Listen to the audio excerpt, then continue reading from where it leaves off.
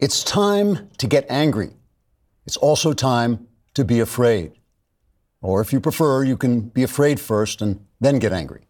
The order doesn't matter. Some people like to do it one way, some the other. Who am I to judge? And of course, there are those special few who can be afraid and angry at the same time. And many of them have wonderful podcasts where they're in prison or both. But the important thing is for each and every one of us to wake up each and every morning determined to squeeze each and every drop of fear and anger out of each and every new situation. Because if you're not as afraid and angry as it's possible to be, you're just not paying attention to all the opportunities for fear and anger. Now, I know there are some weaklings out there, some cucks, some rhinos, some panty-waist traitors who tell you that we're called upon to do the difficult political work that lies before us in joy and peace and love of even those people we disagree with. Well, let me warn you without mincing words that once we go down that path, it is going to be almost impossible for me to make a living. And of course, under our great capitalist system, the money I make off your fear and anger lifts all boats. In my case, hopefully one of those sleek cabin cruisers the chicks dig so very much. So, for the sake of American prosperity, or at least this American's prosperity, we can't allow ourselves to be turned aside from the righteousness of our self-tormenting rage and terror by a bunch of girly boys, or even girly girls, although I admit they can be distracting, especially when they wear those soft, fuzzy pink sweaters and ponytails. And drive you absolutely insane. But let's not lose focus. This country is facing the greatest challenge it has faced since the last great challenge it faced. And every patriot must take this opportunity to ruin his life while making me rich. So let's get angry and be afraid, and also sick and tired and sleepless and despairing. Maybe even break out in a rash, get one of those facial tics. Because that's what America means to me. Trigger warning, I'm Andrew Klavan, and this, at last, is The Andrew Klavan Show. Hunky-dunky, life is tickety-boo. Birds are winging, also singing hunky-dunky-doo. Ship-shaped, tipsy-topsy, the world is zippity-zing. It's a wonderful day, hurrah, hooray! It makes me want to sing. Oh, hurrah, hooray! Oh, hooray, hurrah! All right, we are back. That was the Klavanless weekend for the ages. It was the fall of the Republic without the laughing. Now, I don't know, I leave you people alone for a couple of weeks and the country goes entirely down the drain. But that is no reason not to subscribe to my YouTube channel. In fact, there's a reason you should subscribe to my YouTube channel. If you want to hold this country together, you should be watching my personal YouTube channel. If you subscribe, if you ring that bell, I will show up at your door, probably shelter in place there for several weeks. Please get in some beefsteak, and I like those bagels with the sesame seeds. And I will deliver new content to your door personally. If you leave a comment and your comment is sufficiently ignorant and outrageous, I will read it on the show because it'll just blend in with the rest of the content. We have something from Zach PB189. Which I guess is because of all the 188 other Zach PBs. He says, I think it's fair to say that we will not survive these Klavanless times. It was close. It was very close. Let me say, first of all, while I was gone, thank you so much for all your emails, all the times you contacted me and told me what the show meant to you and that you had enjoyed it and all that. It really meant a lot to me. Sorry it took so long to get back. These things always take longer than usual, but we're here. We're here, and now we will do our best to alienate you and disappoint you with all the power at our command. So I know many of you are listening to me and you're thinking to yourself, why do I need ExpressVPN? Or if you're not thinking that, you should be thinking that. It's not that the left wants to silence and remove voices they don't agree with. Oh, wait, that's exactly what it is. Twitter and Facebook were supposed to be open platforms that encourage people to express their opinions. Not so much. Instead of letting social media sites revoke your practical ability to exercise free speech, how about revoking their access to your data? I mean, you could just deactivate all your social media accounts, but that would be giving the left what they want in the first place. Instead, I use ExpressVPN. If you ever wondered how free-to-access social media sites make their billions and billions of dollars, it's by tracking your searches, video history, and everything you click on, and then selling ads against your valuable data. It's a free market. That's good for them, but it's not good for you. You're free, too, not to give them your data. When you use ExpressVPN, you anonymize much of your online presence by hiding your IP address. That makes your activity more difficult to trace and sell to advertisers.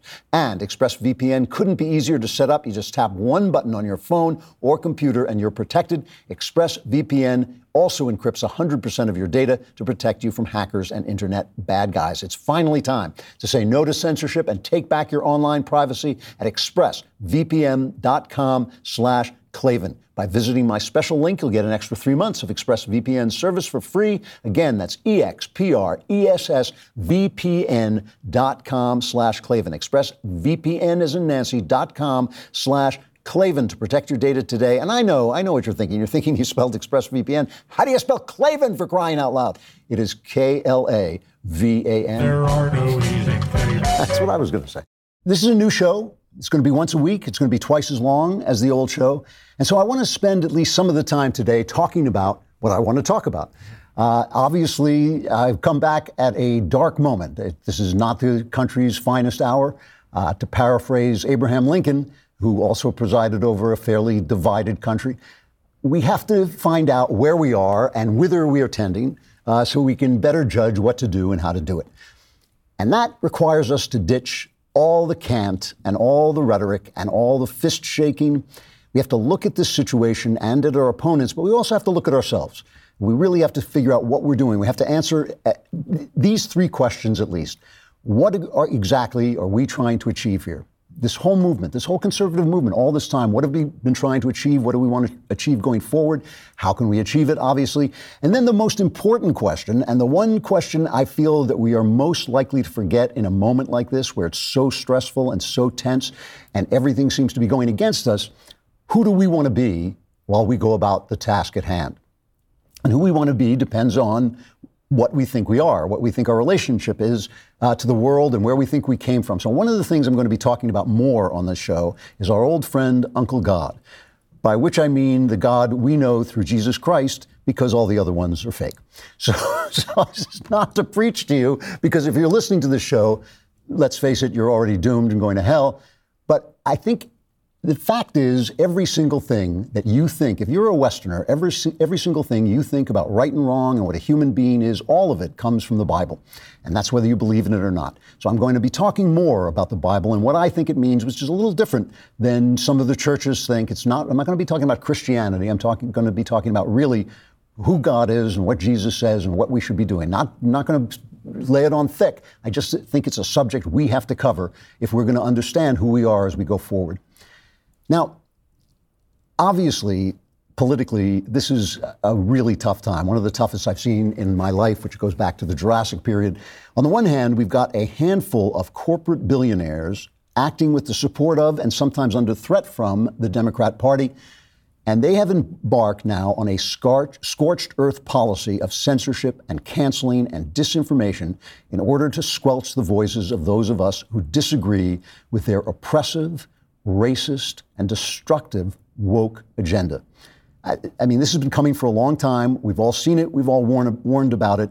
But now it's here big time, and it is one of the greatest dangers to the Constitution I have ever seen. It really is. It's a tremendous danger to have a few of these billionaire satraps essentially deciding what we can talk about. And we'll talk about that more in a couple of minutes. We on the right, we've been lied to, we've been lied about, we've been blacklisted and abused while millionaire and billionaire elites nodded their approval, and it has just gotten worse and worse. On the other hand, on our side, the tragedy of Donald Trump, which I've been telling you was a tragedy for 4 years, is now playing itself out in its final act. And the final act of a tragedy is not pretty. The tragedy of Donald Trump consists of the fact that because our voices and our minds were caged in the prison of political correctness, it took kind of a bad guy to break out and do all the good things that Trump did. It took a belligerent and graceless man to withstand the absolutely ridiculous charges of fascism and racism that are unleashed against every single conservative who dares to oppose government overreach, racist identity politics, and this globalist utopianism that intellectuals absolutely love, but can only lead to political slavery, inequality, and stagnation. It took this guy, Trump, a pugilistic and insensitive person, to speak up for Western culture, to defend the rule of law at the borders, to insist that minorities thrive through responsibility and hard work as opposed to dependency and riots and racist favoritism and puling self-pity, to destroy ISIS, to just open up on them and take them out, to open a path to Middle East peace, and to oppose Chinese capitalism, which is what I call that slave states philosophy, which is a moral atrocity. And in philosophical terms, their ideas that you can make profit while giving people no freedom and no possibility to speak out or protest, their philosophy is no different than what petty tyrants like Jack Dorsey and Tim Cook are pushing.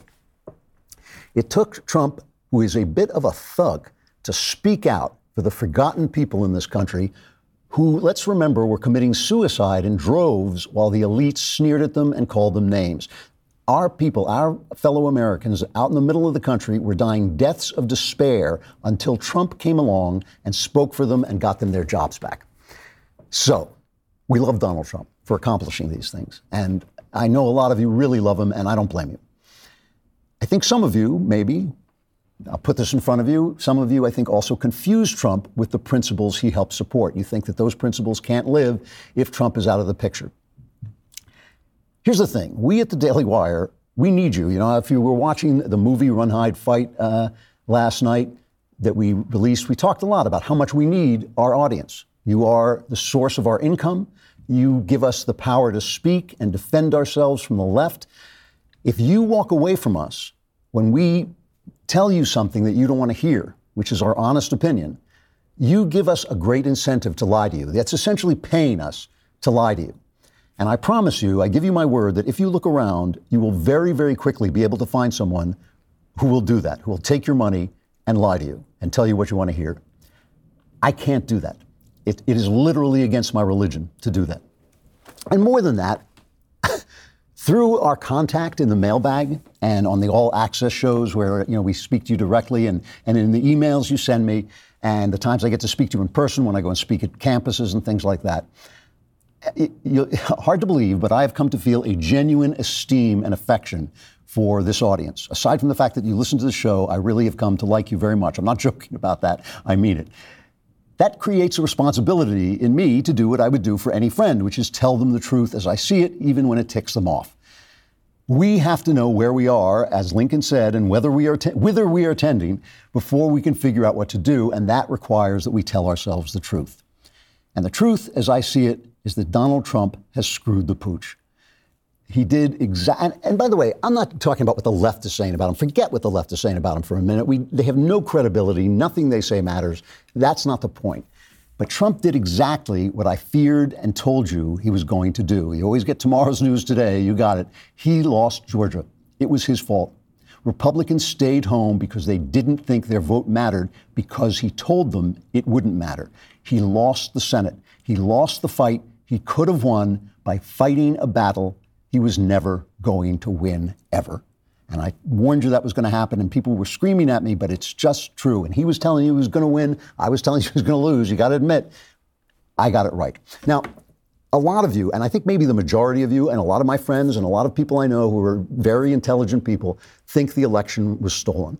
I have tracked down myself. I have personally tracked down every charge that I could, and I'm pretty sure it wasn't stolen. But out of respect for you, I'm going to stipulate in what I say that you're right and I'm wrong.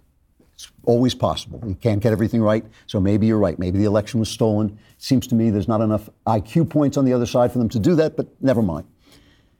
The thing I want to tell you is that whether or not the election was stolen, Trump and his allies did not have the goods to prove the case in court. And that's the only thing that matters if you're looking to overturn other people's votes. Even Democrats have the right to vote. Why? I don't know. But that's in the Constitution. They have the right to vote. You have got to prove your case in a court of law, and they didn't. Now, every time I say this to someone, he says, well, you know, he would have won if the courts wouldn't listen to him, or the Republicans wouldn't support him, or the press wouldn't tell the truth. That's true of a lot of people. It is true there's a lot of bad people in those institutions, but not everyone. You cannot believe that Clarence Thomas has no principles. You know, when he wouldn't take the case seriously, You can't believe that Clarence Thomas has no principles. You can't believe that Britt Hume suddenly has no political insight when he says the election wasn't stolen, or that he's afraid to say anything. That just doesn't make any sense. You can't say Bill Barr, who everybody hates him. The left hates him for his decisions. The right hates him for his decisions, which he has made very openly. You can't say Bill Barr has no integrity, or that Mike Pence doesn't believe in God when he says, I swear to God to uphold the Constitution, and so I can't overturn the electoral vote. It can't be that every good person, maybe I'm wrong about one of those guys. Maybe one of them is a bad guy. Who knows? But it can't be true that every person that we knew all along was good suddenly is a bad guy because he doesn't support Trump. Okay, that can't be, because that's just rewriting the world into the shape of Trump's imagination. Now, I know, and I know, that the establishment left is trash. They have betrayed every American principle. They've lied, they've cheated, they've used the instruments of power corruptly, they've destroyed the lives of the hardworking small business people whom they despise, and they cheered and approved the violence of fascist punks like Black Lives Matter and Antifa, and shame on them, they're disgusting. But the riot in the Capitol was also disgusting. A police officer, an officer of the law, was hit in the head by a fire extinguisher and killed one of 5 people who died. It was a scene right out of the Gracchi age that preceded the fall of the Roman Republic. And I know today they busted a leftist who was part of the riot, and I'm sure there are Antifa and BLM guys in there. But look, let's not kid ourselves. We know that Trump's more extreme supporters were perfectly capable of doing this. I bought my first gun because of them, because of the stuff they were saying about me, not because of the left, although the left has threatened me too. We know that Trump has supporters who were perfectly able to do this, and some of it looks like it was planned. I mean, Trump didn't incite this. CNN is now reporting, and a lot of people are saying that this might have been planned way before Trump got there. And again, I am not talking about anything the left has to say about Trump. I don't care. And the left is behaving so badly, we want to just talk about them. But forget about Trump for a minute and just think about the American president. Just think about the perfect American president standing there. Draw a little stovepipe hat on him because it's obviously Lincoln. When the rioting broke out, what should the American president have done in that moment? And that's what Trump didn't do. And that hurt our cause, and it hurt the Republican Party very badly. He did not step up and call this for what it was and call for it to stop. He sort of called for it to stop, but it was a mealy-mouthed speech. It was not a good speech, and it came too late. All right. So that's what I have to say about Trump, that he screwed the pooch. So where are we? We now have to stop a rampaging socialist left with a Republican Party that's in complete disarray. That's what the next 2 years are going to be about. We have to break big tech. This is one thing that the right has been telling me, they're private companies, they can do what they want, we have to destroy them. We cannot let big tech kill the First Amendment. We have to elevate new leaders, especially in the House and Senate, because Congress does nothing now except posture, which leaves the way open to tyranny. We need a strongman president because they don't pass any legislation, they just make speeches and look tough and then raise money off it, but they don't do anything. We have to create a new culture that gives voice to freedom and morality. That's what we're trying to do here at the Daily Wire. And we have to demand our Constitution back and demand they govern us according to the Constitution's rules.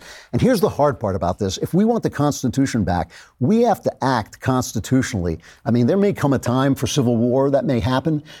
But I'm sorry, you cannot believe that a bunch of feckless gobshites like the Proud Boys or Nick Fuentes or the QAnon people are going to go in and destroy the government and recreate our constitutional system. That's not going to happen. They were in there crapping on the Capitol and spreading it over the walls. That's not James Madison. That's the act of a guerrilla. These are not the people who are going to save our system. Our system is not designed for this. It's designed for debate and compromise, and we can fight hard and politically, and we can even go low if we have to. But at some point, constitutional governance is about debate and compromise. And if you think anyone willing to do that is a weakling or a cuck, you're not fighting for the Constitution. So then what are you fighting for, right? What are we fighting for if we're not fighting for the Constitution? So we have to do all these things, and we have to do them all without becoming snarling, angry, frightened, violent, fat-mouthed, bigoted children unworthy of the liberty that was handed down to us. I'm utterly convinced we can do that. I'm utterly convinced we can win this fight in the law courts, in the government. or enough of it to keep the republic going for another generation at least, but we can only do it if we know not who we stand for, but what we stand for. We have to remember the words of the psalm, do not put your trust in princes, in mortal men who cannot save. Donald Trump is going to be gone, we're all going to be gone, but the principles remain. So that's what the show is going to be about, what we have to do, who we want to be when we do it, and what the news means in that sense and what the culture has to tell us. Right now, our elites are idiots. Our ruling class has failed. We, the people, led by God, are going to have to become magnificent. You say you want a revolution, and we all want to change the world, but as we say here on the Andrew Klavan Show, you have to change the world for the better. So if you're tempted to coddle yourself with despair, just remember the ancient wisdom of the Beatles. It's going to be, shooby-doo, all right. So you know how New Year's came and you made resolutions like you were going to drink less and lose some weight? Now you're 250 pounds lying in the gutter. Maybe that's just me. But here's a resolution that's easy to keep, and you'll be glad you made it. Get LifeLock Identity Theft Protection. 1 out of every 5 Americans have been affected by identity theft. This new year, you could miss certain identity threats by just monitoring your credit and bank statements. Help keep what's yours with LifeLock, a leader in identity theft protection. LifeLock helps detect a wide range of identity threats. Your social security number for sale on the dark web, for instance. If they detect your information being used in their network, they'll send you an alert. You have access to a U.S.-based identity restoration specialist to your case should you become a victim. It is so easy to have your identity stolen. You need help putting it back together. Listen, no one can prevent all identity theft or monitor all transactions at all businesses, but LifeLock is the one New Year's resolution that can help resolve identity theft. Join now and save up to 25% off your first year. Go to LifeLock.com/Klavan. That's LifeLock.com/Klavan for 25% off. You may first have to go on the dark web and find out, how do you spell Klavan? It's yeah. Wait, where's the rest of it? Where's the rest of me? It's Klavan. There are no easy things. Let's talk about the news. I love and value big tech. Just wanted to go on record before Drew starts talking. Yeah. So big tech is at war with the First Amendment, and the terrible, terrible thing is that they don't even know they're at war with the First Amendment. It is the biggest threat to the First Amendment I can ever remember. It is just it's absurd. And the thing about it is, they took Donald Trump, the president of the United States, they took him off all his social media, YouTube and Twitter, Facebook, Snapchat, Reddit, TikTok, and they even are trying to stop him from having any kind of campaign money-raising abilities, everything. They are just trying to shut him down. These are billionaire leaders of corporations shutting down the president of the United States, and it's just the beginning. Here, Project Veritas got this terrific video of Jack Boots Dorsey, who runs Twitter, this is him talking to his staff, and one of the staff recorded him and gave it to Project Veritas, saying this is just the beginning. When he says we're focused on one account, he's talking about Donald Trump. Listen to what he has to say. We are focused on one account right now, but this is going to be much bigger than just one account, and it's going to go on for much longer than just this day, this week, the next few weeks. It's going to go on beyond the inauguration. We have to expect that. We have to be ready for that. So the focus is certainly on this account and how it ties to real-world violence, but also we need to think much longer term around how these dynamics play out over time. I don't believe this is going away anytime soon, and the moves that we're making today around QAnon, for instance, is one such example of a much broader approach that we should be looking at and going deeper on. So, this has been coming for a long time, and I tweeted recently that it is spacious reasoning to say that these are private companies and they can service anyone they want. Our right to free speech comes from God, and the government's job is to protect it. And if a corporation has become big enough to silence free speech, then the government has the right to stop them by any means necessary, and that's what has to happen. So, what they always say to you is, well, if you don't like it, you can start your own company. So they started Parler to compete with Twitter, and they have now shut down Parler, and they've done it in every possible way. Parler is suing. I think they're suing Amazon, aren't they? They're suing Amazon, but they have just completely denied them service. They've cut them off the internet, essentially. And so they say, yeah, you can compete, and then we'll destroy you too. So it's all totally phony. 2018, Tim Cook, the head of Apple, made a speech to the Anti-Defamation League. So I wanted to bring this up to show you that this has been on these guys' minds for a long time, and it's been happening. I could not find, this was a big speech, I could not find the speech. It took me half an hour to track down the one clip I could get from it. It wasn't even the clip I wanted. But why do you think that happens? Because, well, listen to it and you'll see why it happened. We only have one message for those who seek to push hate, division, and violence. You have no place on our platforms. You have no home here. From the earliest days of iTunes to Apple Music today, we have always prohibited music with a message of white supremacy. Why? Because it's the right thing to do. And as we showed this year, we won't give a platform to violent conspiracy theorists on the App Store. Why? Because it's the right thing to do. My friends, if we can't be clear on moral questions like these, then we've got big problems. So why they take it down? Because it's the wrong thing to do, because he's this billionaire head of a corporation saying, oh, I decide what hate is, you're hateful. It's like Oprah Winfrey with her cars, you're hateful, and you're hateful. And yes, if you think a man can't become a woman, that's hateful. And if you're a Catholic and you think that homosexuality is a sin, you're hateful. I decide because I am a billionaire owner of a corporation, head of a corporation, and when you're a billionaire, then you can decide what's hateful. That's the way the First Amendment dies. This guy sitting like, some kind of French king sitting around just declaring which of us is hateful. And we know the left. We know they think everything is hateful. And we know they play gotcha games with us. Oh, you said this once. They don't judge. It's not like they judge a person by his entire philosophy. Today is Ben Shapiro's birthday. Happy birthday, Ben. They're attacking him and they throw up something he said. First of all, a lot of stuff he said when he was like 19 years old. But they throw up something he said here, something he said there. And they say, oh, well, that's racist and this is racist. But, I know Ben pretty well. He's not a racist. He's just not. So who is to decide? They set the rules. Today, I tweeted saying that Ben is not a racist. People started, of course, the left started throwing up these examples of things they thought were racist. And one of them was a video the Daily Wire put up on Columbus Day many years ago. And it was teasing the people who say it was bad that Columbus discovered America because the poor Native Americans, and they were making jokes about Native Americans being primitives while the Europeans brought all this civilization and all this. It was a funny, satirical video. Now, neither Ben nor I had anything to do with that video. Ben was on vacation when it went up. When he came back, when he saw it, he ordered it taken down, and he apologized for it because he thought it was racist.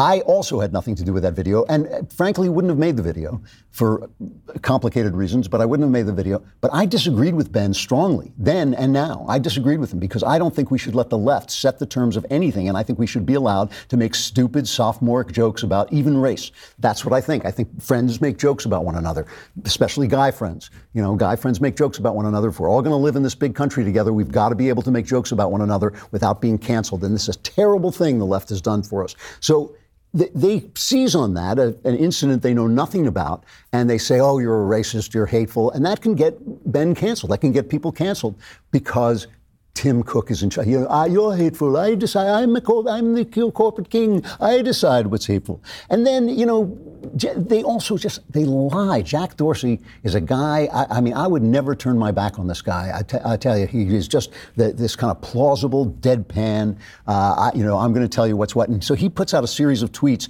saying, I do not celebrate or feel pride in our having to ban Donald Trump from Twitter or how we got here. After a clear warning, we take this action. We made a decision with the best information based on threats to physical safety, both on and off Twitter. But here's David Marcus writing in the New York Post. Twitter hosts a Kill Trump hashtag.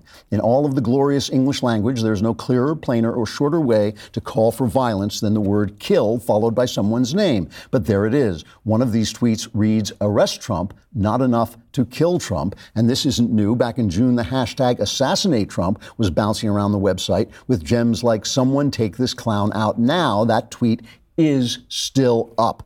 They are lying. While Trump's alleged calls for violence, in fact, he explicitly called for peaceful protest, they got him banned. The Ayatollah Khamenei tweeted this in November: "Palestine will be free while the fake Zionist regime will perish." There's no doubt about this. This is so encouraging a completely legal challenge to election results gets our president banned, but the leader of Iran's brutal state threatening to wipe out Israel is no problem at all.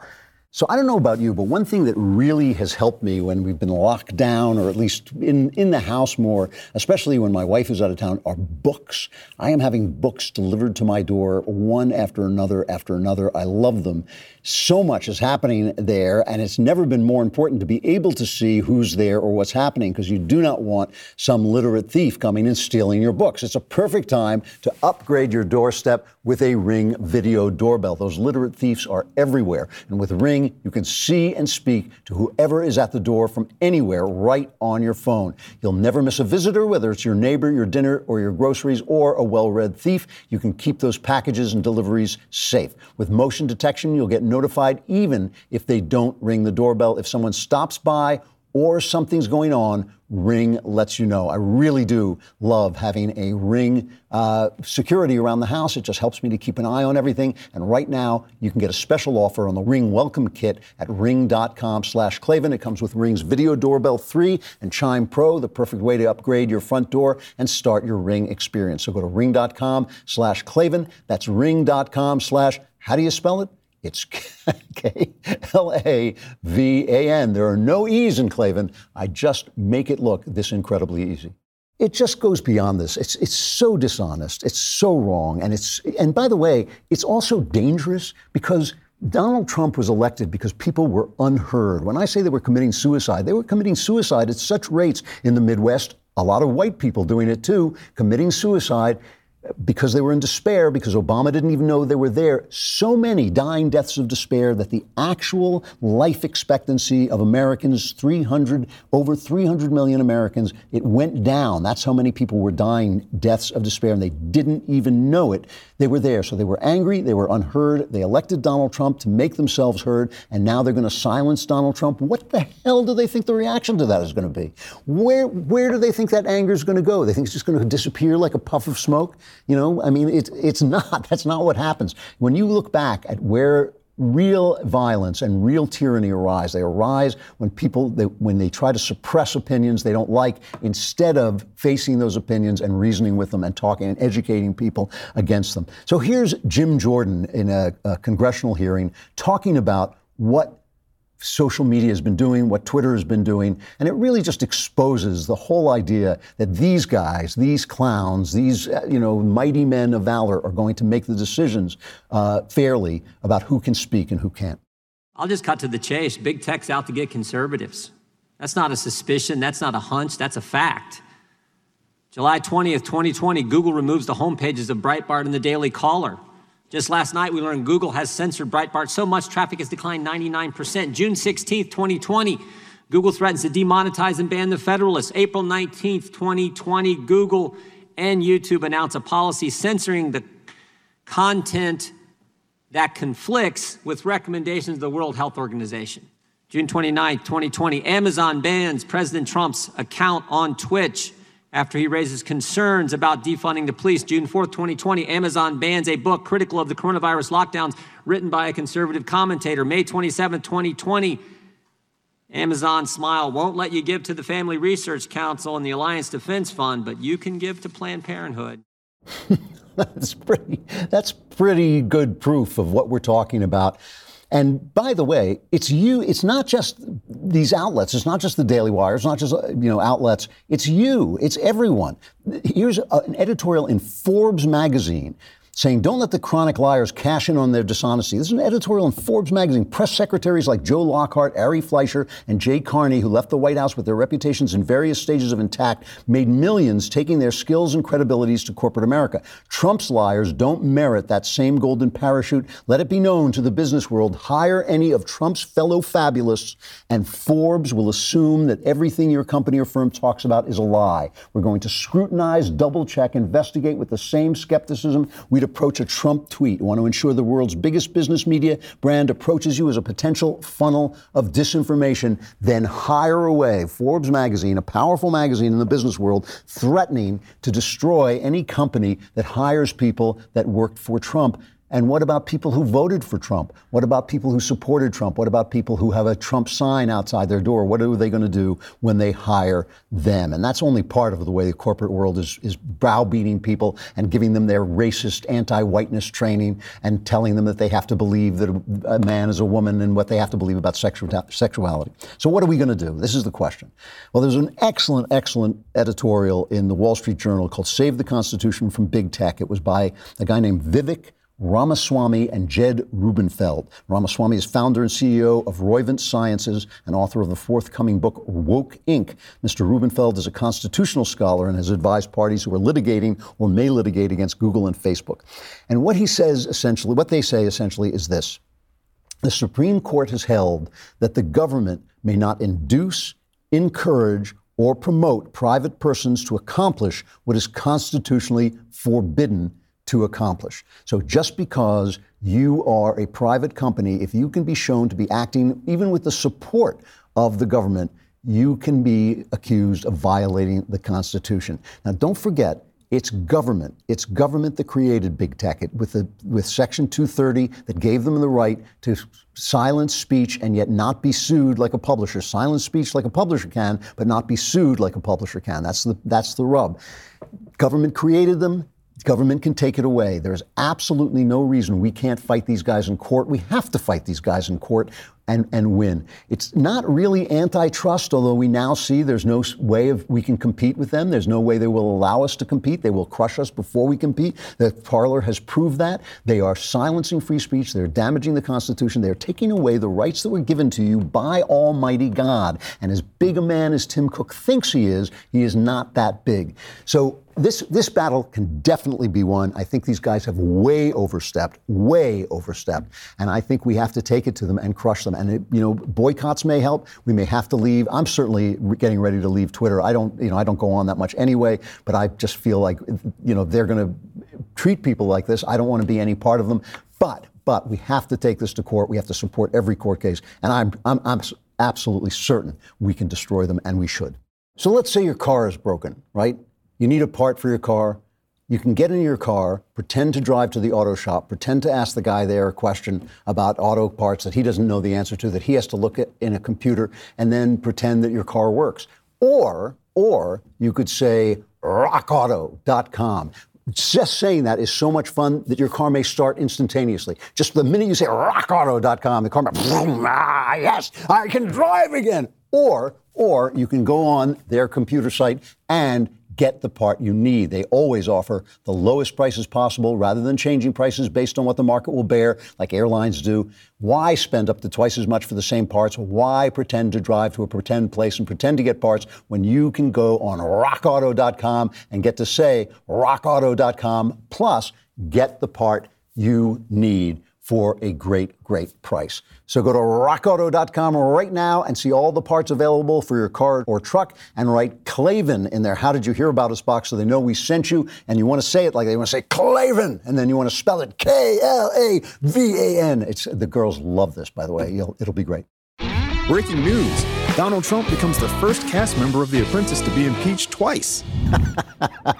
Yeah, I really enjoyed the biennial impeachment of the president, like every 2 years. I think we should make it an annual event, there should be like a big theater. We should have like a VW come out and like all the congressmen come out and with big shoes and, red wigs and everything and keep pouring out of the Volkswagen into the Capitol Rotunda and start the circus of impeaching the president.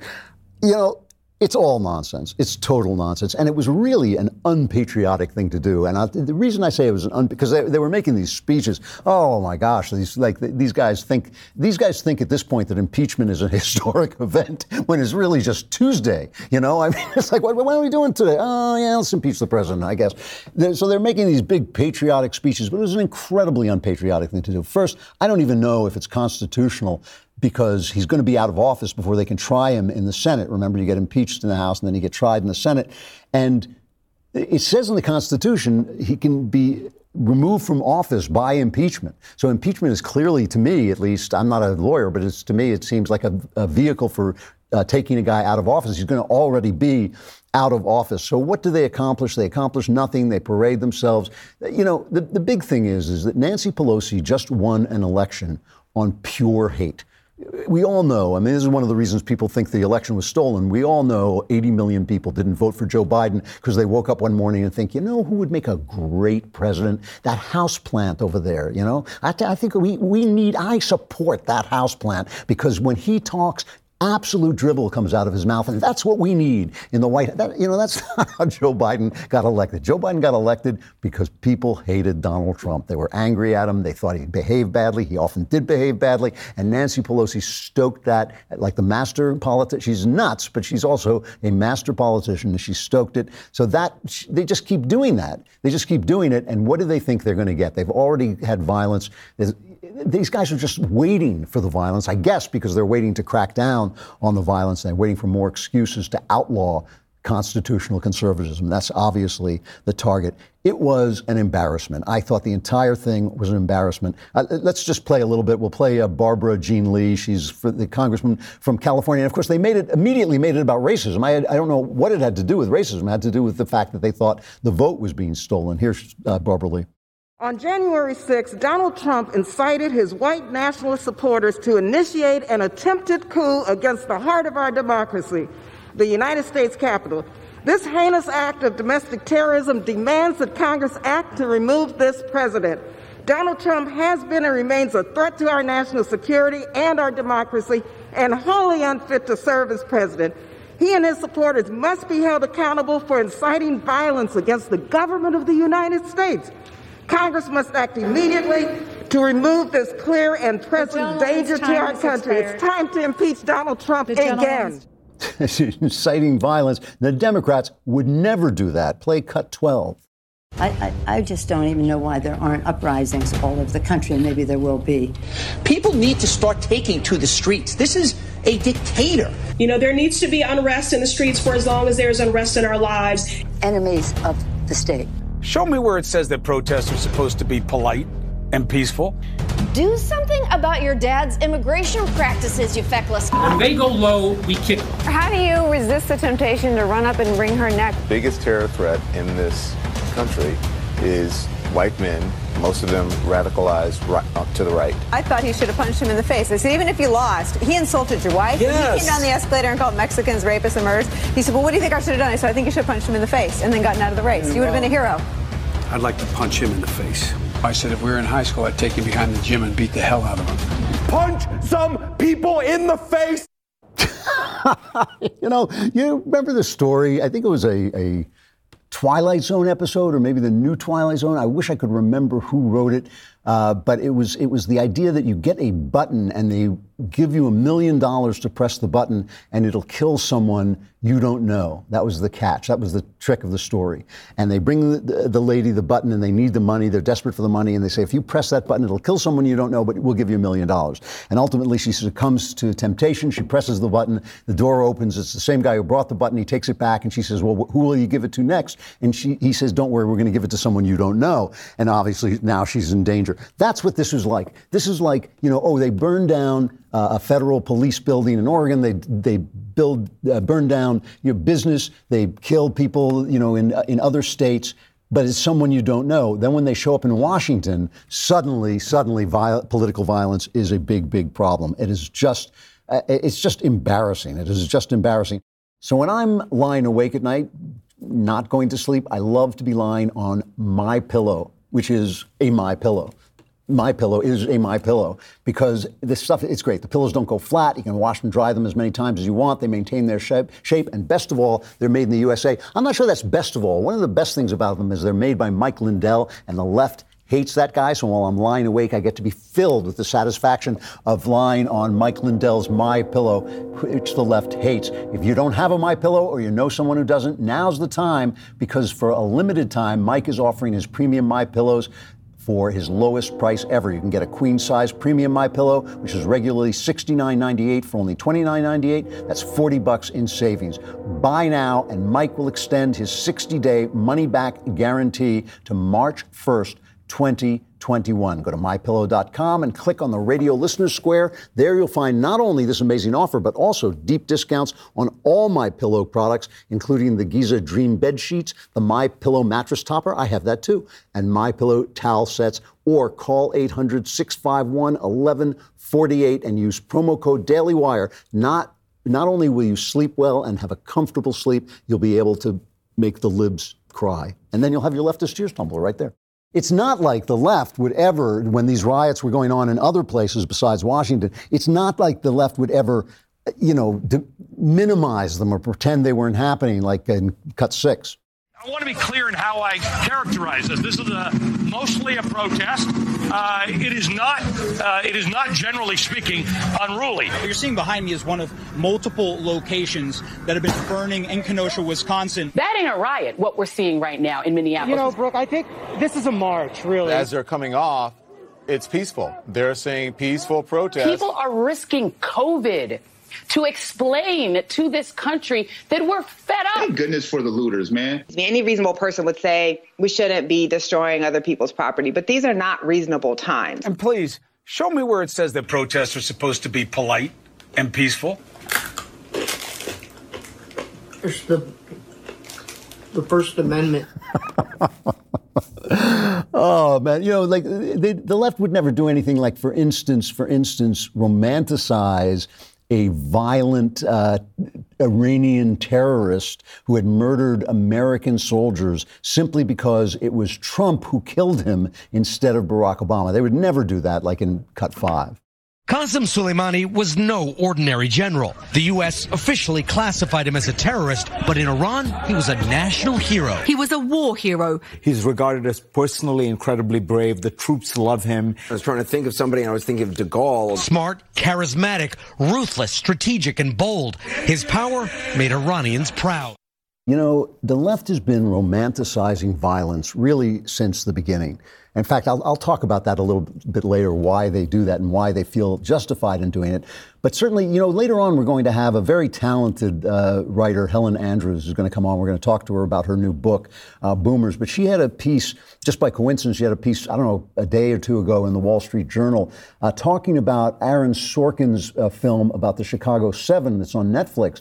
And the Chicago 7, I remember this was in '68 when they helped instigate the riots outside the Democratic Convention. And they were made into these heroes. They were made into heroes, and they caused all this violence. They were prosecuted, and they were brought to justice, many of them, or some of them. But the left has been romanticizing this kind of violence and elevating this kind of violence from the beginning. And, so much of what's happened in this country over the past year has to do with the lockdown. It has to do with the flu and the lockdown. And that's an important thing to remember when you start to despair and you start to think that everything is unraveling. Everything is unraveling because people have had their jobs stolen away.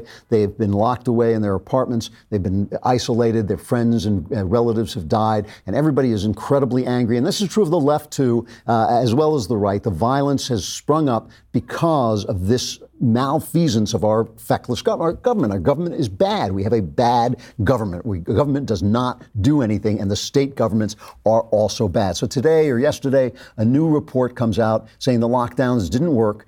And Andrew Cuomo, Mr. Lockdown, I just got back from New York. I was in New York for Christmas, and the place is locked down. Andrew Cuomo says, we've got to open these. This is hurting business. We've got to open these restaurants. What is going on? Lori, what's her name? Lightfoot in Chicago? She's saying the same thing. Oh, no, what is happening in my city? Who is, bring me the person responsible for locking down the economy.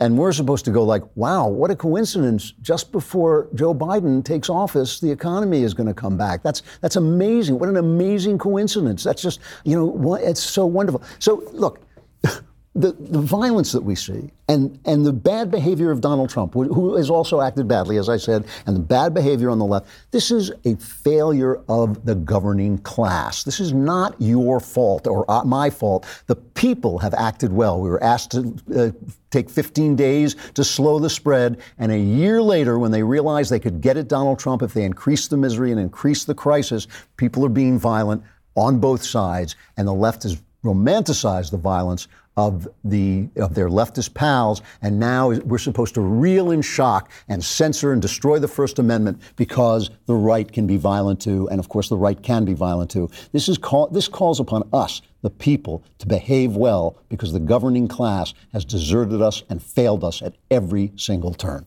When it comes to getting or staying in shape, nothing feels as good as that feeling of accomplishment. That's what the copy says, but the truth is nothing feels as good as when it stops. And what I love stopping doing is riding on my Echelon bike, because actually Echelon is lots of fun. I have one. It is great. It hooks up to your device, and so you can see trainers there. You can get them on recording, or they'll be there live.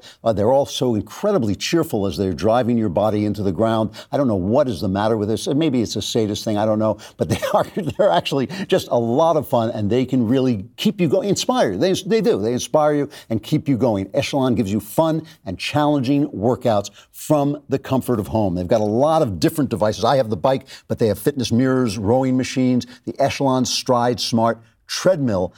Doesn't matter what your favorite fitness activity, Echelon gives you a fun and challenging workout. They have world-class instructors, and they're a lot cheaper, a lot more affordable than the other brand. So go to echelonfit.com/Klavan. We got to talk to the ad agency here because they spell Echelon. They tell you how to spell Echelon. It's ECHELON. Who doesn't know how to spell Echelon? It's echelonfit.com/Klavan. Nobody knows. It's Klavan. It's KLAVAN.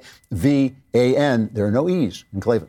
So now that we have a little bit more time to talk on this show, one of the luxuries of it is I want to talk more about the culture. And I want to talk about the culture in a different way, I think, than conservatives usually talk about the culture. Obviously, if you were watching, I hope you were watching last night when we premiered Run, Hide, Fight, our first, Daily Wire's first foray into film, and we're hoping to do a lot more of that moving forward, and I'm hoping to be a big part of that because it's just so important to me, to Jeremy, to Ben, to transform the culture. That is what we started out to do, and really, in some ways, we all know that politics is, when we say politics is downstream from culture, it doesn't necessarily mean that what happens in the culture changes politics.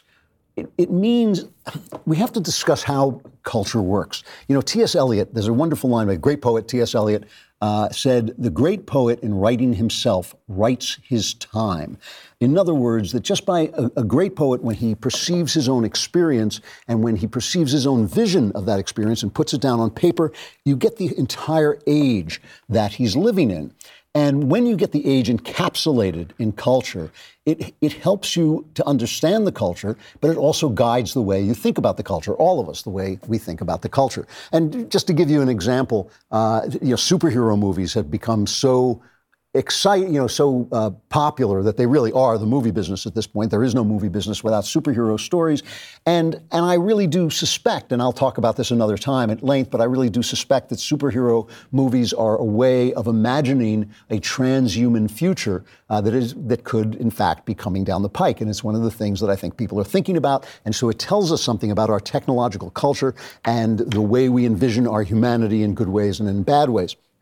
And so what I want to do is I want to look at certain works of culture, not as, here's the message that they gave and the message was good or bad. I always think that that's a tremendously shallow way, actually, to look at a work of art. Works of art do have themes, and they do have messages of a kind sometimes, and some of them are actually just political propaganda. Even good works of art, like 1984, can be political propaganda, and all of that is worth talking about. But one of the things that they really tell us is they tell us about the time that the work of art was made. They encapsulate a vision of the time in which the work of art was made. And if the work of art is enough of a work of genius, if it's smart enough, if it's beautiful enough, they also are predictive. A great poet is not just a cultural explainer, but he's also a seer. Because when you explain the time brilliantly, you can see everything that's implied in the time, and you can start to see the future. It is a bizarre thing. My favorite example is always Hamlet. In Hamlet, I believe that Hamlet is a poem about the Reformation. Hamlet goes to Wittgenstein, which is where Luther started the Reformation, and he can't figure out what's real and what's not, what's good and what's bad, what's true and what's not true. And I believe that what Shakespeare was saying is now that the authority of the church to determine spiritual reality is gone, we are going to run into these problems. Who am I? What is my soul? What's real? What's good? What's bad?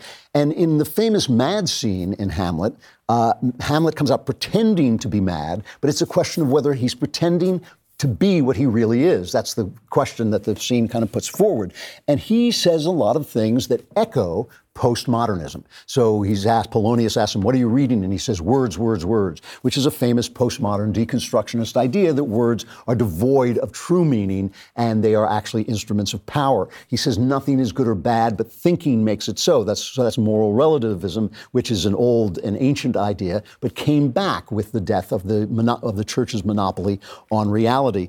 He says, I could be king of infinite space. I can't remember the line, but I could be a king of infinite space if I didn't have bad dreams. So you even get a sense of Freudian psychology coming down the pike. So Shakespeare was so brilliant that when he described his time, the 17th and 16th century, he was actually describing our time as well. He was predicting our time.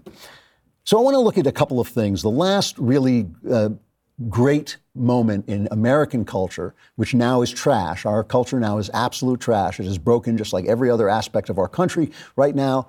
Our music is trash. Our television show is becoming trash. Movies are trash. Books are non-existent. But the last great film, the last great blow-up of American culture was the golden age of television, which lasted from about 2000 to about 2010. And before I look at that, I want to look at what I think is the last great American movie. And when I say the last great American movie, I mean the last American movie that would be listed on a list of 50 great American movies was The Godfather. Since then, there have been good movies. The Lord of the Rings trilogy is a good movie. But the last truly great work of art film, I think, is The Godfather. And The Godfather had a really interesting take on what was going to happen to the country. It was not just examining the moment and not just examining the past moment when it takes place, but it was also predictive of what was coming down the pike.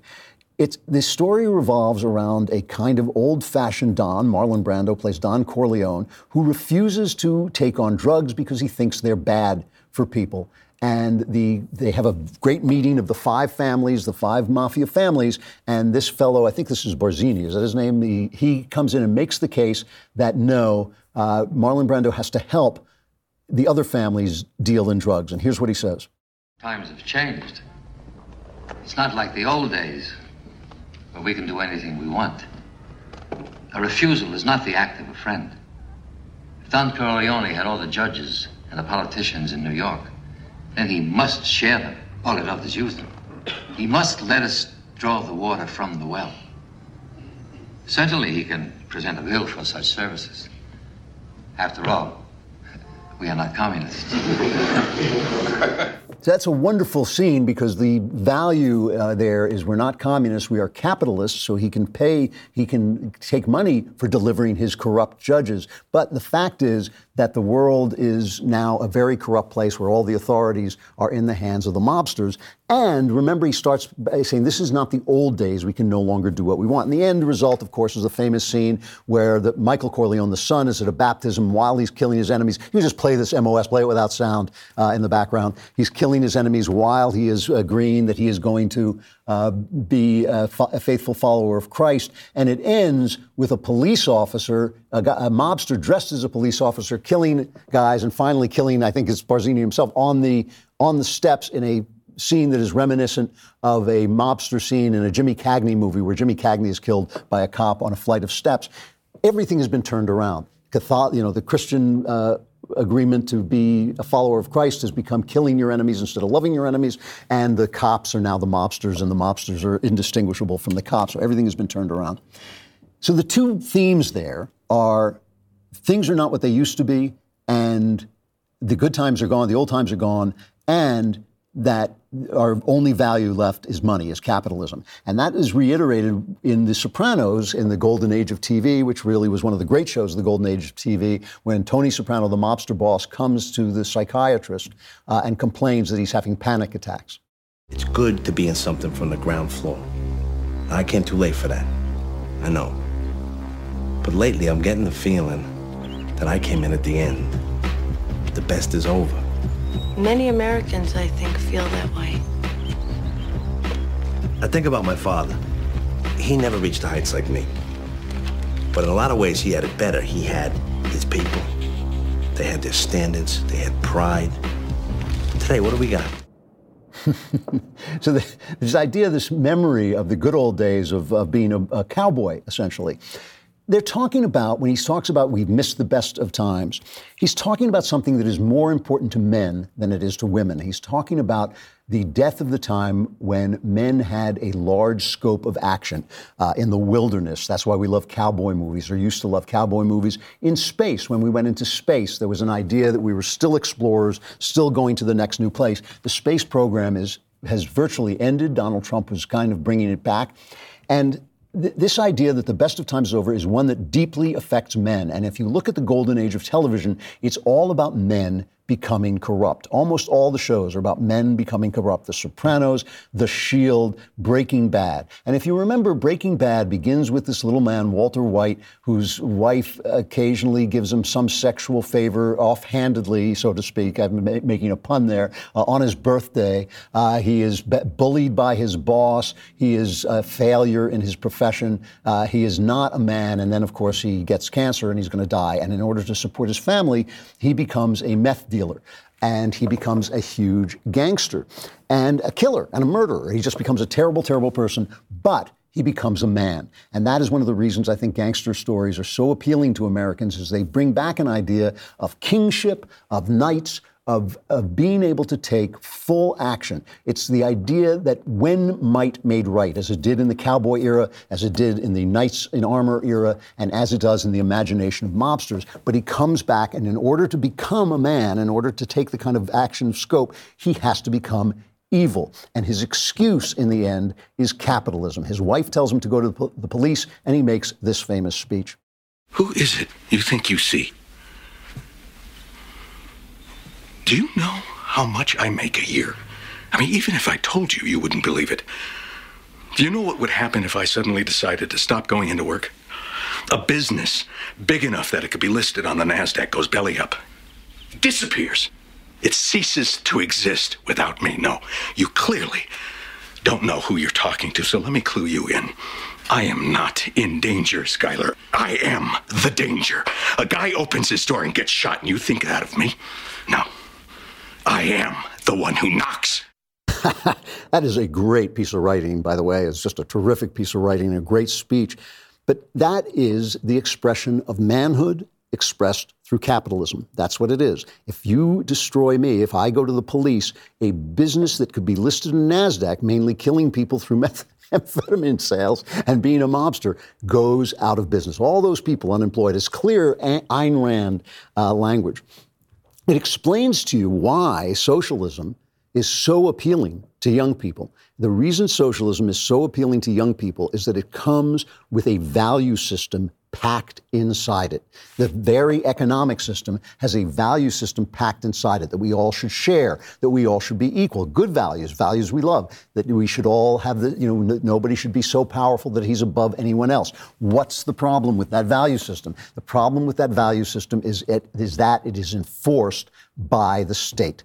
The state takes the place of God. And the idea that the state, Marx's idea was that the state would vanish, but of course that's never going to happen. The idea that the people who have got their greedy fingers on power are going to let that power go is absurd. So the value system, even though it has good values in it, sharing and equality and all that, never ever works and only becomes an atrocity. The answer, of course, is a free market, but a free market with values. And that is what we're going to talk about next.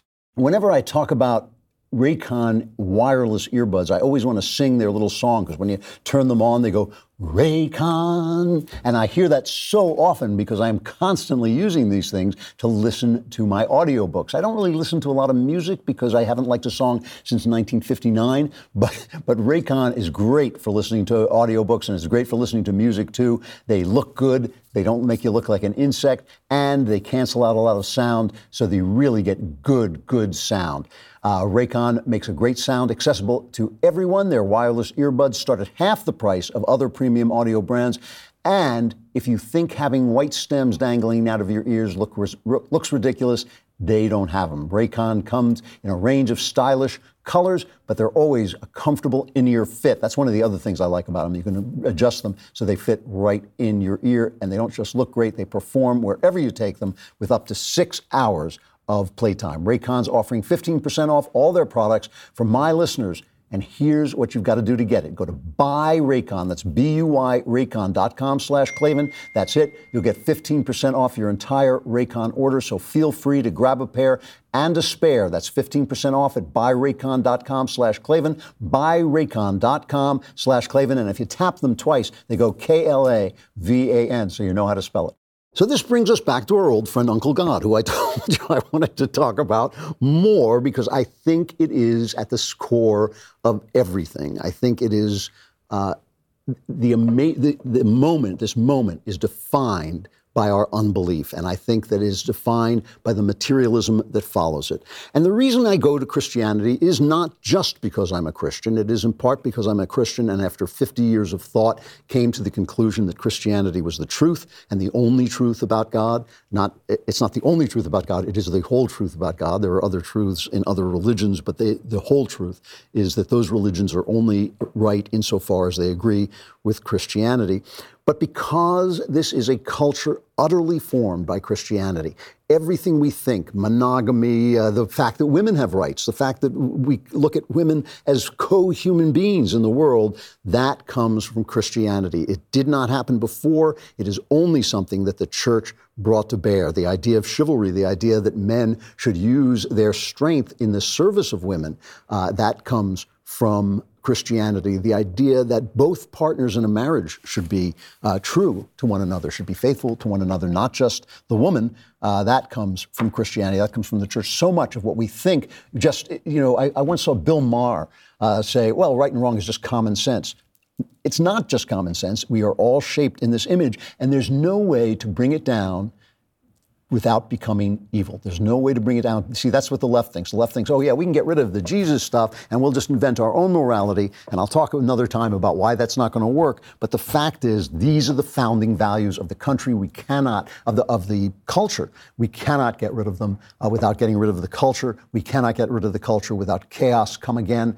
And on top of all that, because the values are true and right, we can't get rid of them without destroying ourselves and becoming evil.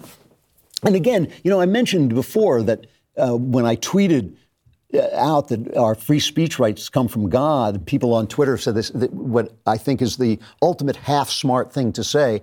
They said, well, once you mention God, your argument is illegitimate because now I have to be a believer, and if I'm not a believer, it's not true. But that's not true of America, because in America, our founding axiom is we are endowed by our Creator with certain inalienable rights. So that tells us something. One, we have a Creator, and two, the Creator has a nature. He did something. He endowed us with rights. When I say an axiom is an assertion that doesn't have to be proved, because it proves everything else that comes after it. Jefferson called these truths that are self-evident. That's what an axiom is.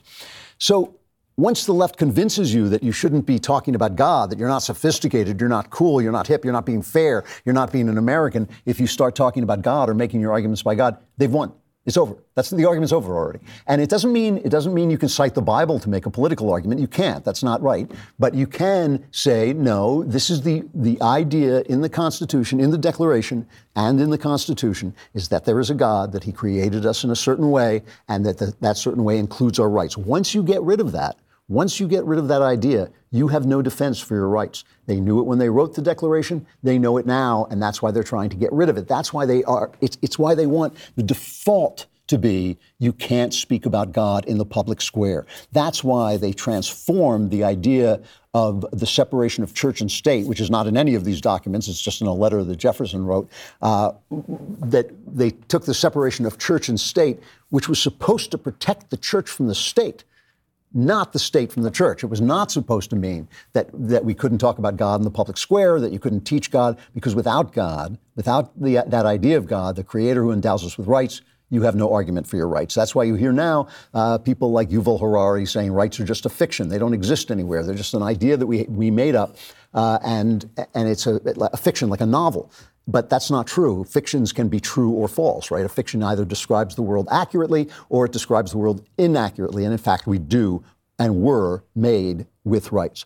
So when we turn to the Bible and we ask, what does God consider the prerequisite for morality? I always look at this one scene, because obviously there are all these rules and regulations in the Old Testament and Leviticus, and basically Jesus came to put paid to those rules and to write God's law on your heart. But that doesn't mean there are no rules. I'm not an antinomian, where I don't believe the law matters at all. But there's one scene in the Bible where, and it's in all the synoptic Gospels, that's Matthew, Mark, and Luke, not John, all the Gospels that kind of hang together very tightly, where a rich man or a ruler comes to Jesus and he says, what must I do to inherit eternal life? So it's a very direct question. And Jesus says, you know the commandments. You shall not commit adultery. You shall not murder. You shall not steal. You shall not give false testimony. Honor your father and mother. And in the different versions, he sometimes says different things. He sometimes says, in one of them, he says, love your neighbor as yourself. And the scene goes on, and there's other important things in it. I'm not editing it for meaning, just for time, so I want to talk about this one thing. So it's really interesting. The commandments that he doesn't mention are the religious commandments. Don't take the Lord's name in vain. The Sabbath, honor the Sabbath day, and keep it holy. He gives you what C.S. Lewis called the Tao, which is the universal truths, the universal morality. Don't commit adultery. Don't murder. Don't steal. Don't give false testimony, honor your father and mothers. Essentially, people have the right to life. They have the right to property, right? Don't steal means people have the right to property. If you own something, I can't take it. Most of the others are about representing yourself as you are. Adultery, false testimony. Your word should mean something. If you pledge to be faithful to your wife or your husband, be faithful. If you give testimony, make sure that testimony is the truth. When you open your mouth, your words should speak your heart, and your heart should be true. And honor your father and your mother, of course, is that you didn't come from nowhere, and you should honor the things, the places that you came from, and the culture that you come from, and the traditions that you were given. And the scene goes on. I'll talk about another time. So there are these rules, but there's also a lot of stuff in the Gospels that is a lot more amorphous than that. And one of them is when Jesus is brought children and to heal and to talk to, and the people say, well, don't bother, the rabbi with children. And he says, no, suffer the little children. Let the little children come to me. Don't forbid them, because of such is the kingdom of heaven made. And later he says, I tell you, unless you change and become like little children, you will never enter the kingdom of heaven. And that's what I want to talk about just for a couple of minutes, all right? What does it mean to become like a child? Why do I have to become like a child to enter the kingdom of heaven? And a lot of people say, well, children are so innocent. Those people have never met a child. I mean, that's not children. Children are ignorant, but they're not innocent. They are full of all the desires and goals that other people have. And, they don't have the sexual desire, so there's a certain innocence there. But obviously, they can be bullying, they can be mean, they can be cruel. They're also annoying. They are a lot of other things.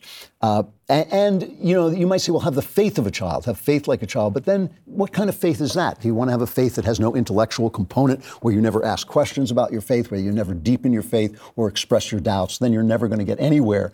And your faith is going to become sclerotic. It's going to become hardened. And you won't be able to proceed in your faith. But I think to understand this, you have to use a little bit of psychology on yourself.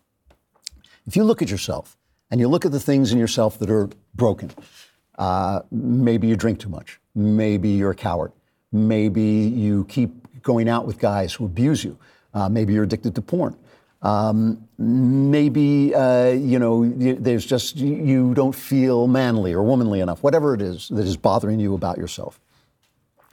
Any psychologist will kind of take you back to your childhood. Why? Because at your childhood, you are as close to being who you were meant to be as you will ever be again. If there's one thing we all know, if one Christian truth we all know, whether we're Christians or not, we all know we are not who we're supposed to be, that we are supposed to be something better. And when we think of who that better person is, we think back to our childhood and we think to the things that happened to us that made us worse, less than what we are. So just take the example I gave of the girl who keeps going out with abusive men or marrying abusive husbands and probably can go back into her past. It is almost certain can go back into her past and find that the man she loved first, her father, was abusive to her. I'm just giving an example, but that is a very typical thing that has happened. I've seen that happen many, many times in my life. She wanted love. She wanted a man to protect her. She wanted a man to take care of her and look after her. And instead, she got abused. And what happens when you suffer those traumas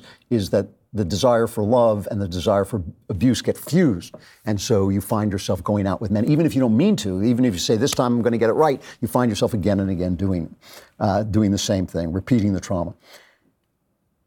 If that woman could find in herself the child she originally was, the child that was as close to being who God made her to be as she ever was or will be again, and understand the innocence and beauty of the love that she was looking for, the desire to be cared for and nurtured by a man and have a man protect her and look after her and guide her into becoming herself and make space for her to become herself and be her full and complete self. She will find a very beautiful person, the person that God made. The damage that her father did, her earthly father did to her, is something that happened to her. It's a damage that was taken on.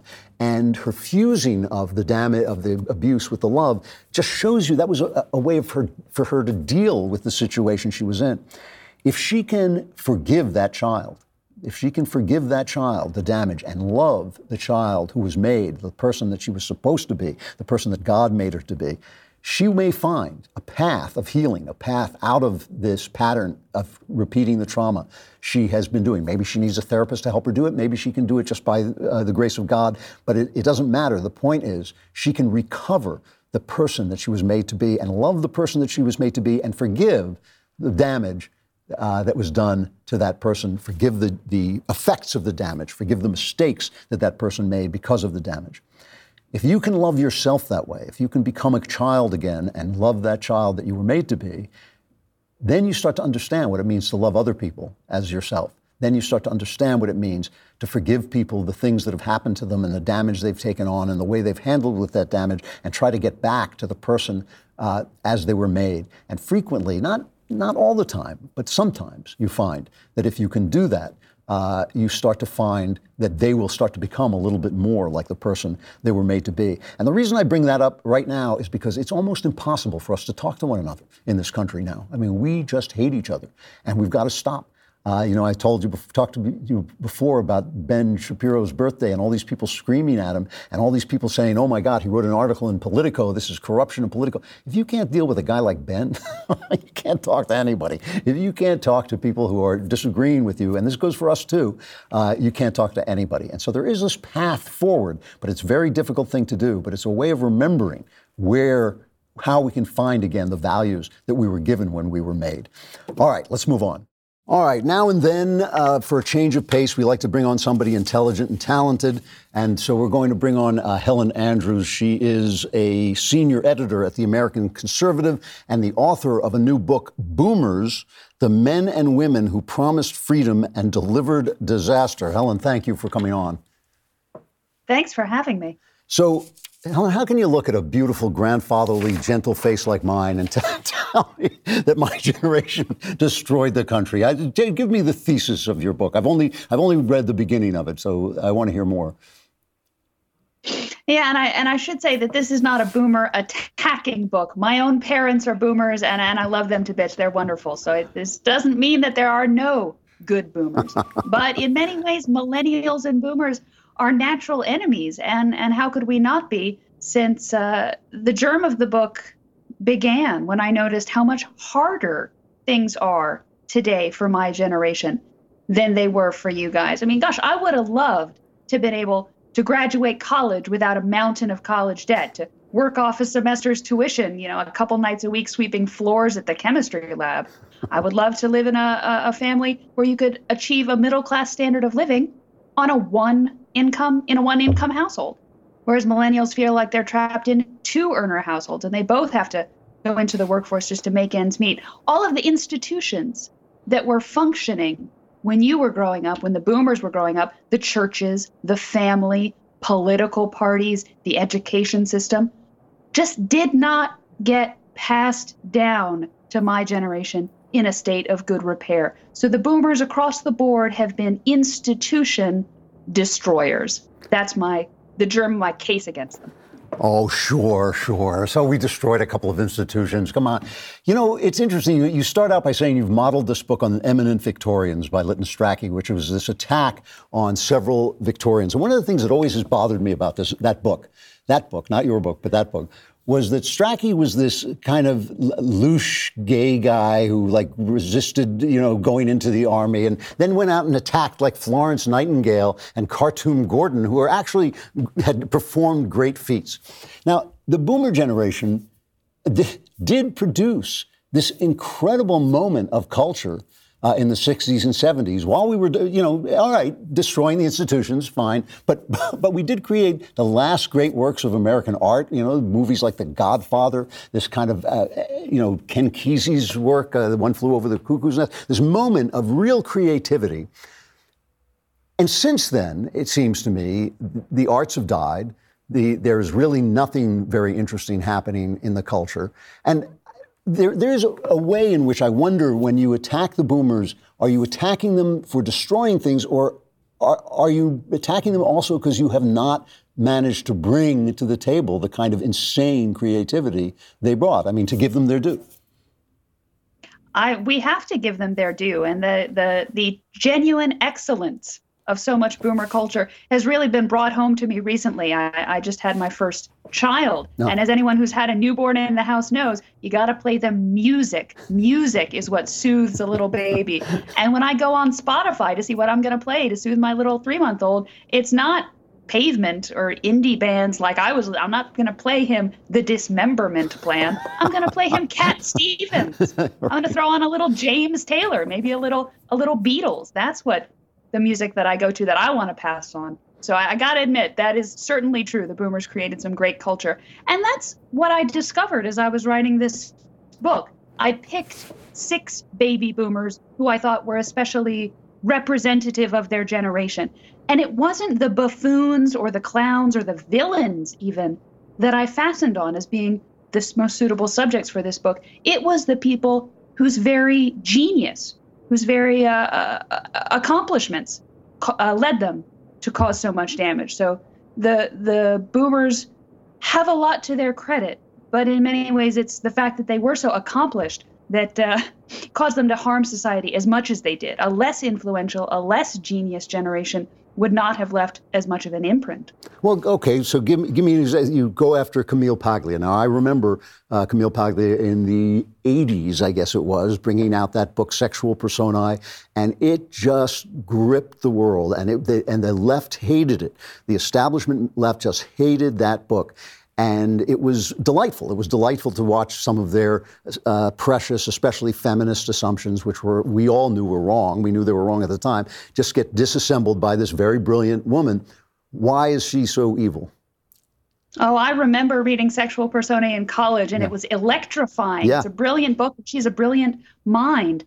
And she's another case where it's a tragic and almost ironic harm that she's done. Camille Paglia's number one accomplishment in her career in the 90s had nothing to do with her quite entertaining sallies against the PC scolds. It was her elevation of pop culture. Before she came along, you would never have seen, say, a university press publish a biography of a pop culture figure, or somebody with a PhD in English and a professorship at a university write a paper on Madonna. And it was Camille Paglia who said, no, pop culture and Hollywood is just as worthy a subject of academic inquiry as Milton or Shakespeare. Yeah. And in her case, that worked out very well because she had that grounding in the great books. However, the consequence of Camille Paglia's elevation of pop culture as a worthy subject of academic inquiry has been a subsequent generation that does not have her grounding in the great books. And pop culture is all that they know. I see so many millennial academics of whom that is true. They just do not have Paglia's erudition and education. Yeah. And that's a decline in standards that now the rest of us have to live with. It really is terrible. I speak to English majors now who do not read Shakespeare, and I think, like, if you haven't read Shakespeare and they give you a degree in English, they've really cheated you. They've lied to you, essentially, and you've read some obscure Black or Puerto Rican author who may be very good. It has nothing to do with that, but is not foundational to the culture that you're actually living in and the thoughts you actually think. And that was a real mistake my generation made. I saw it in action. I saw it while it was happening. And it really did deprive you of an education. Obviously not you, but you probably worked very hard. I mean, an education can still be hunted down if you try very hard, but they don't give you an education. Just before we came on the air, we were chatting about Aaron Sorkin, and I was reminiscing that I saw Sorkin's first play. I think it's called A Few Good Men. Is that the one that became the Tom Cruise movie? And it was a play. That's right. Yeah, and he was unknown, but it was a hit play, and I went to the play, and I remember thinking, sitting in the theater, about this unknown writer. This is a very talented writer who is incredibly shallow. This is an incredibly shallow man with an amazing gift for writing dialogue, and he has made that into a fortune. It's amazing. So what evil deed has he committed? What does he represent in the boomer generation's path of destruction? Well, he brought that shallowness to a show called The West Wing, Yeah. which is all well and good as entertainment, but it's a little bit troubling that people watched that show and then decided to go into politics. A lot of people my age who are millennials decided to move to Washington, where I live, because they wanted to be West Wing characters. So the shallowness of that show has sort of infected and the entire city and our ruling class. It's very disturbing the way that they see themselves as West Wing characters. The irony is that there is one subject on which Aaron Sorkin is not at all shallow, on which he has deep, sincere, very thoughtful beliefs. And that subject is the entertainment industry, the influence of television. You'll notice that Aaron Sorkin has made 4 TV shows in his career. Only one of them is about politics. All of the other 3, Sports Night, Studio 60, and The Newsroom, are behind-the-scenes dramas about a TV show. Because Aaron Sorkin has an almost grandiose sense of the moral heft of the dilemmas faced by TV show producers and actors and directors and writers, because that's the industry he knows best. And he knows where its faults and vices and responsibilities lie. And it's almost his tragedy that his audience keeps wanting him to write about politics. When he made Studio 60, everybody said, that's dumb. Give us another political show. And so he had to make The Newsroom, when really politics is not what gets Aaron Sorkin's blood moving. It's TV. And that's something where he actually does have something serious to say. But what is the problem? If you said to me, oh, you wrote this TV show and it encouraged young people to go into politics, why would that be a bad thing?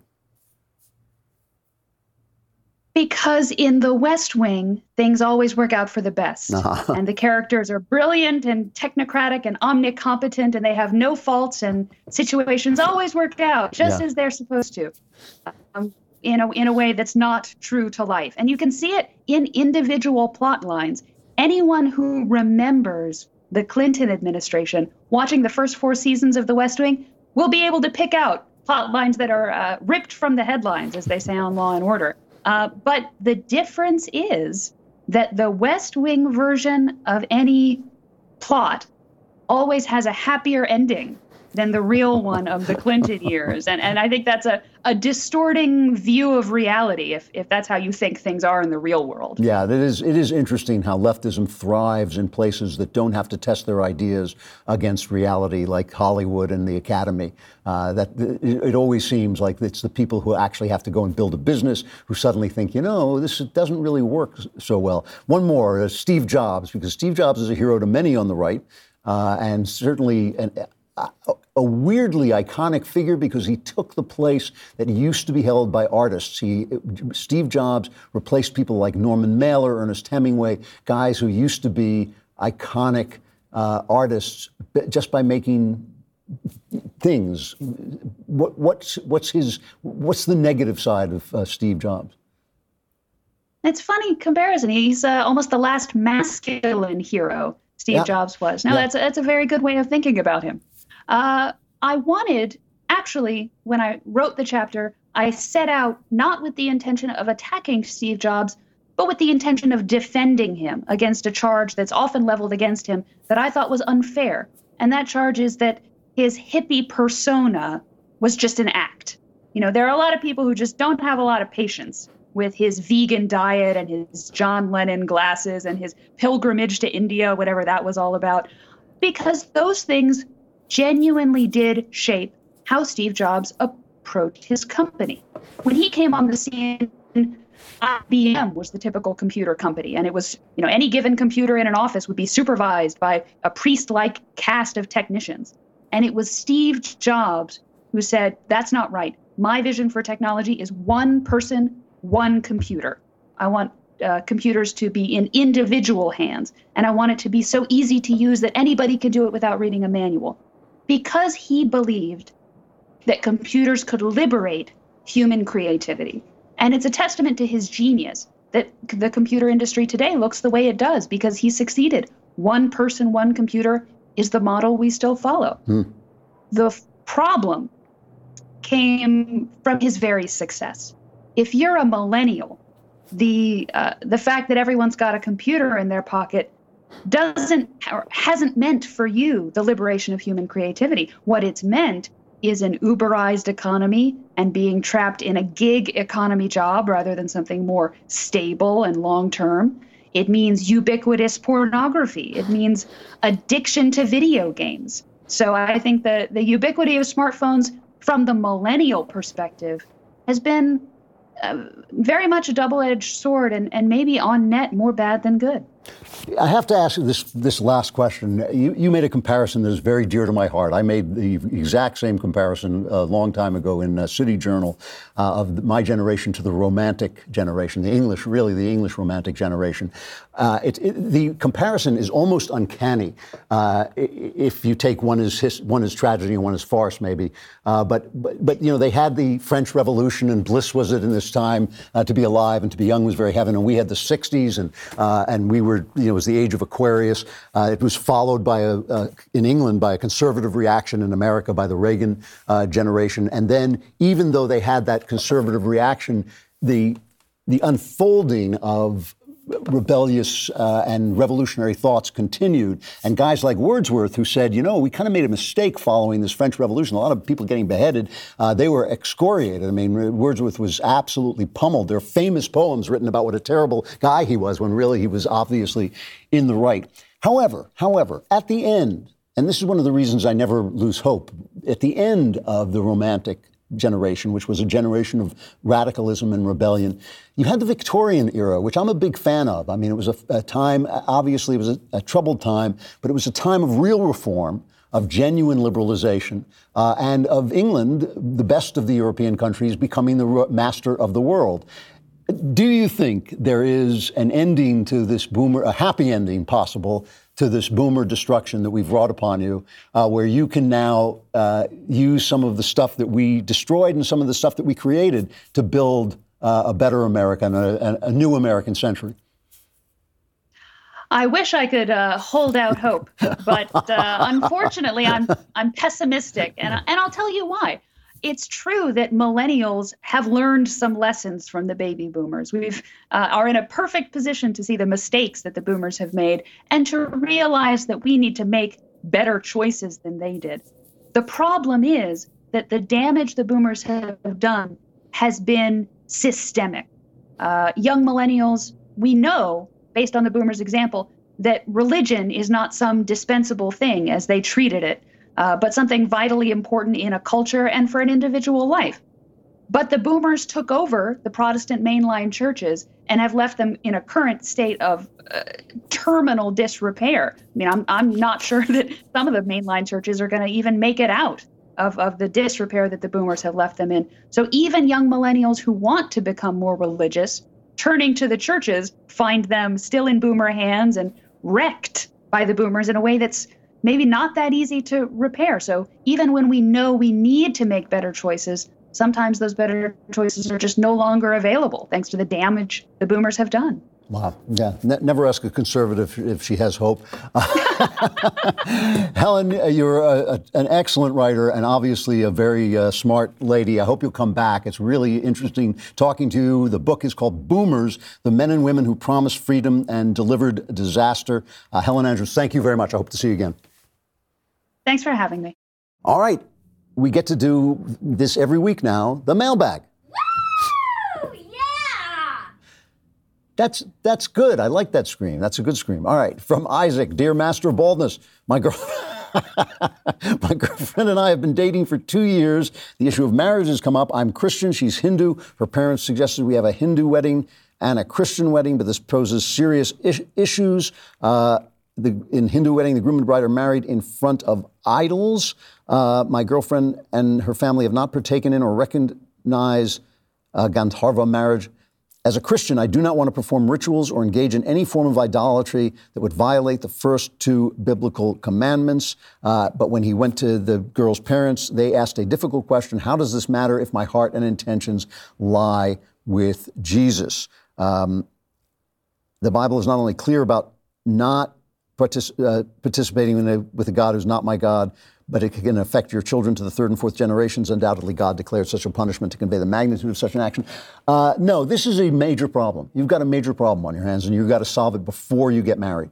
Obviously, you cannot participate in a ceremony that violates your personal beliefs. So you have two, and it doesn't matter, your heart and your intentions are not at issue. This is ceremonies and rituals have meaning. The meaning is, you are expressing the meaning with your actions. You cannot have a marriage in which that begins on those terms, especially because you may find that if you get married, you may find that you actually want to have sex with this woman. You may find if you have sex with her, she suddenly gets pregnant, and then you will have children, and you're going to need to bring those children up in one religion or the other, or decide that you're going to bring them up in both, and you're going to have to be comfortable with that. So you have to decide this issue now. You have to decide it before you get married. If it were I would tell my wife, I would say, look, I need you to become a Christian with me. We need to be one thing. That is what I would do. And if she couldn't do it, I would have to really think about if I were in your situation, that's what I would do. That's not what you have to do. There are other things you could do. You could, for instance, have a long discussion about how you're going to raise your children, and then you can get married in a civil ceremony that violates neither one of your beliefs. You haven't mentioned how your girlfriend feels about having a Christian wedding and whether that bothers her. If it doesn't bother her, then maybe you should just do that. Never mind, her parents aren't getting married, you're getting married. So I think that this is an issue you definitely need to solve now. And, personally, I think it would be the best thing would be if you were of the same religion. And if she would, since you're so devoted to your religion, if she would join you in that religion, I think that would be the best thing. Or, as I say, have a civil marriage and arrange some kind of patchwork way you're going to raise your children. Whatever it is, you both have to be totally satisfied with it before you get married, because this will tear you apart later on. So you've got to decide. It is a big deal. Let's see.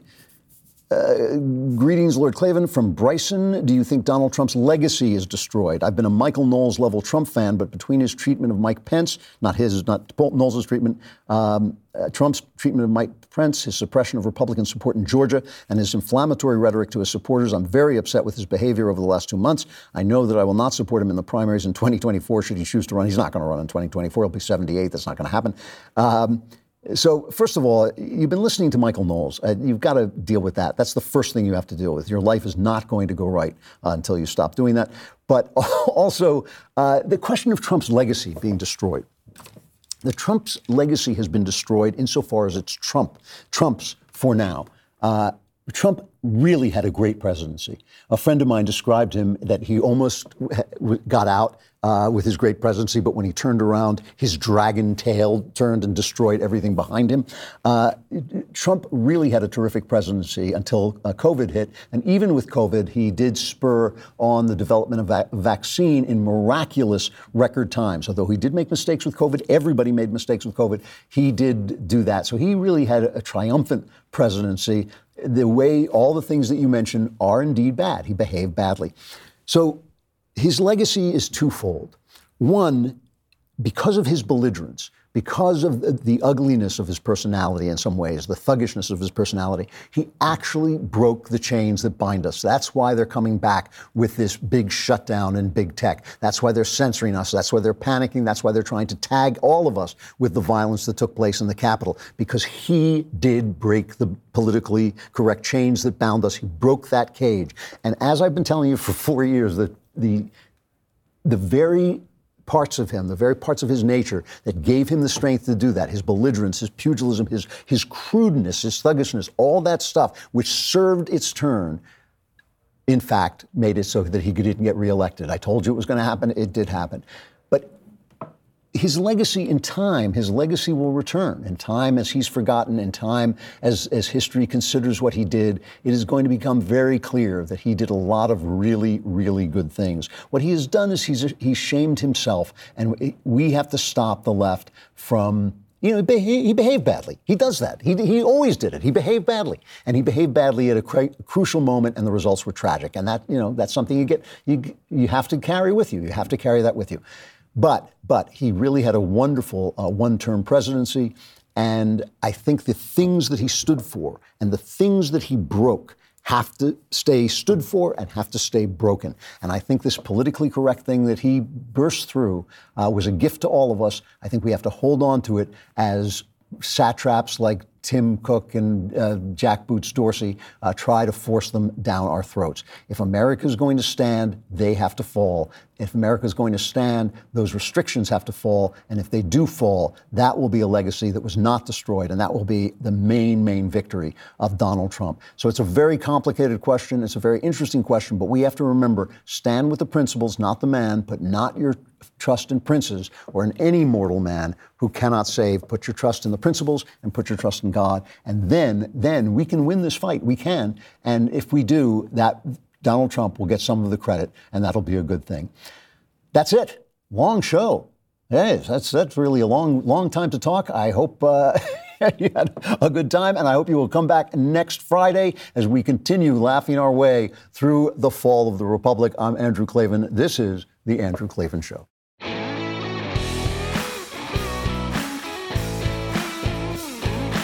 Hey, if you enjoyed this episode and want to spread the word, give us a 5-star review and tell your friends to subscribe, too. We're available on Apple Podcasts, on Spotify, basically wherever you listen to podcasts. Also, remember to check out the other Daily Wire podcasts, including The Ben Shapiro Show, The Matt Walsh Show, and The Michael Knowles Show. Thanks for listening.